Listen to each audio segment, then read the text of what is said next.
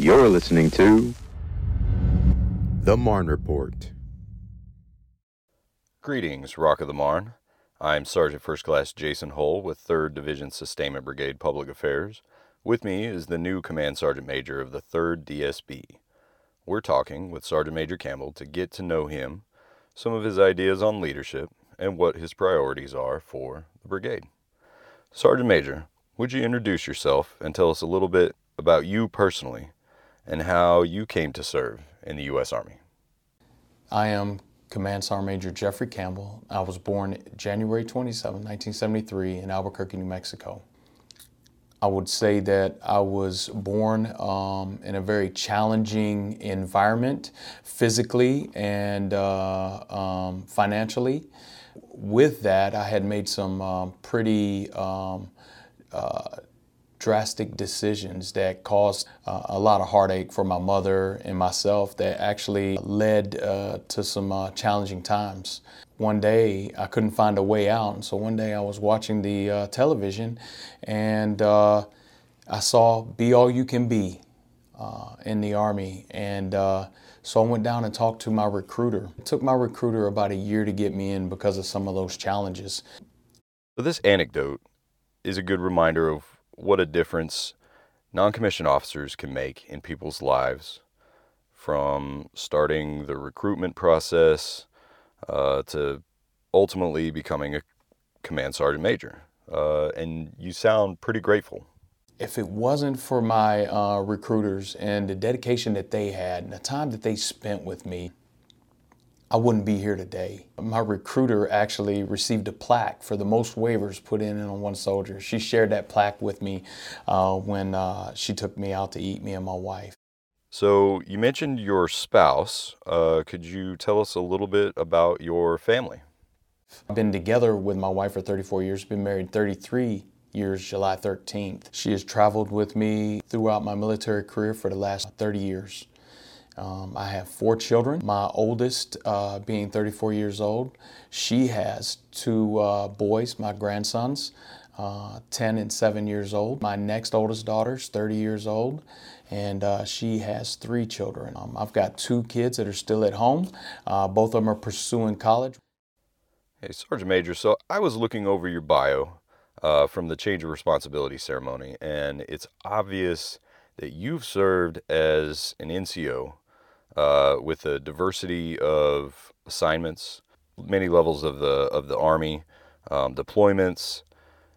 You have about all the experiences possible before coming here to Fort Stewart. I joined the military in 1992. I started out my career in sustainment at Fort Jackson, South Carolina, and August 5th, 1992. So I've been in the Army a little over 30 years. I've had the honor and privilege to serve at many levels, at all levels up to this point. I was a platoon sergeant downrange for OIF 1, rolled with the 4th Infantry Division. I came back, volunteered to be a drill sergeant, did that for about a year and a half, and competed to be a first sergeant. I was picked up as a young sergeant first class to be a first sergeant for Tango Company, 266 Quartermaster Battalion. About 9 months later, I was actually selected to be a master sergeant, a first sergeant, and I went on to spend 63 months as a first sergeant. I had 3 companies and deployed 1 downrange. I came back off of that last deployment and was selected to go to the Sergeant Major's Academy, Class 63. Our motto was all in. And so we moved to Fort Bliss. I spent 10 months there and came out of the academy. I've served at all levels as a sergeant major. So for the last 10 years, I've served at the AESCC level as the USAREUR G4 sergeant major. I've been the First Corps G4 sergeant major, and I'd also been the 296 BSB out of 1-2 Striker Brigade as the command sergeant major. I spent the last 18 months at HRC, being the quartermaster branch and the FSD sergeant major. And so here I am. So would you tell us about what you'd like to do here? What's your vision for the DSB?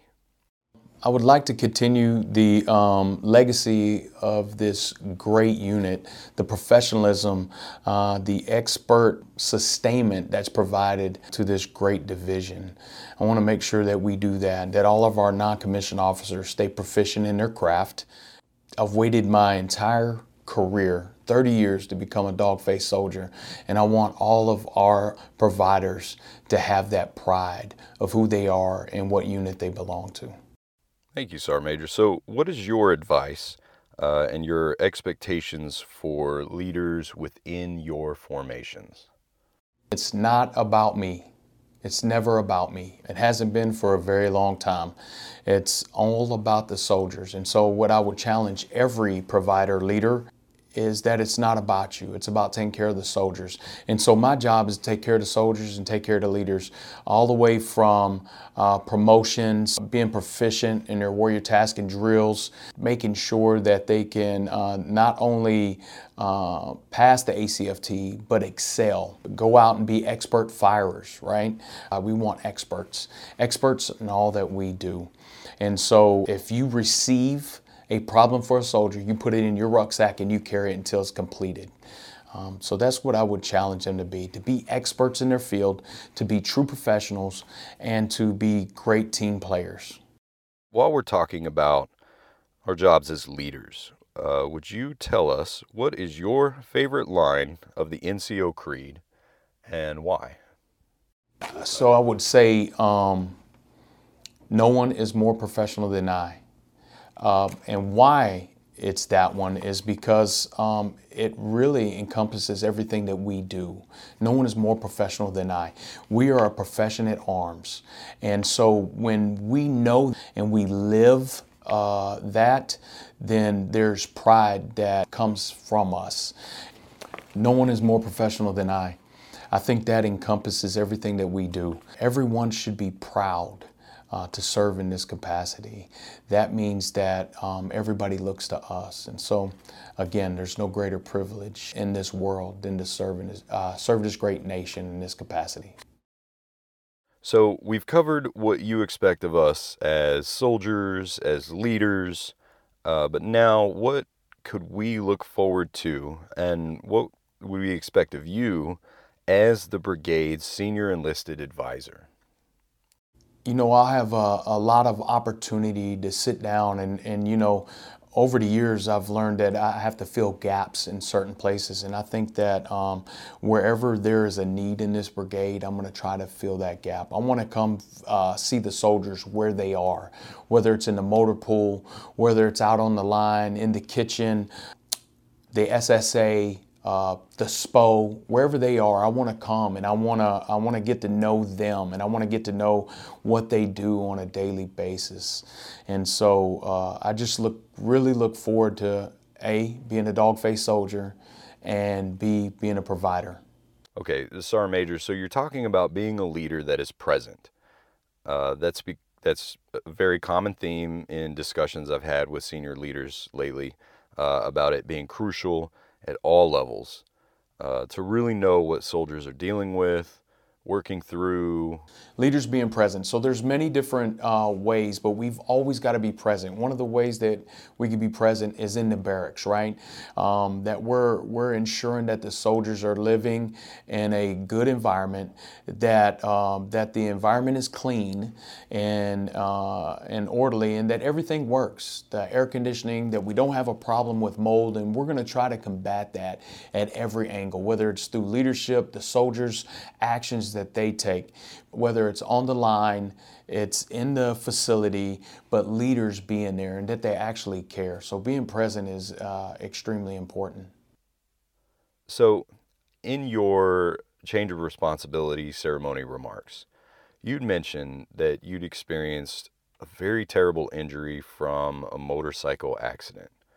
Would you share with us what was your injury and maybe a little what it was like about overcoming that? I went down, had a severe concussion. They life-flighted me out, and so I suffered from a brain injury for about 65, 70 days. I mean, I was scrambled up pretty good, and so having that, this is I'm in a much better place. Yeah. Yeah, I got my motorcycle here. I can't wait to get involved with the motorcycle mentor program. So, Well, Sergeant Major, thank you for this conversation today. It's really helpful to know what you'd like us to prioritize and to get your insights on the job as NCOs, as all leaders, to succeed at building great units, accomplishing our missions. Do you have any parting words for listeners?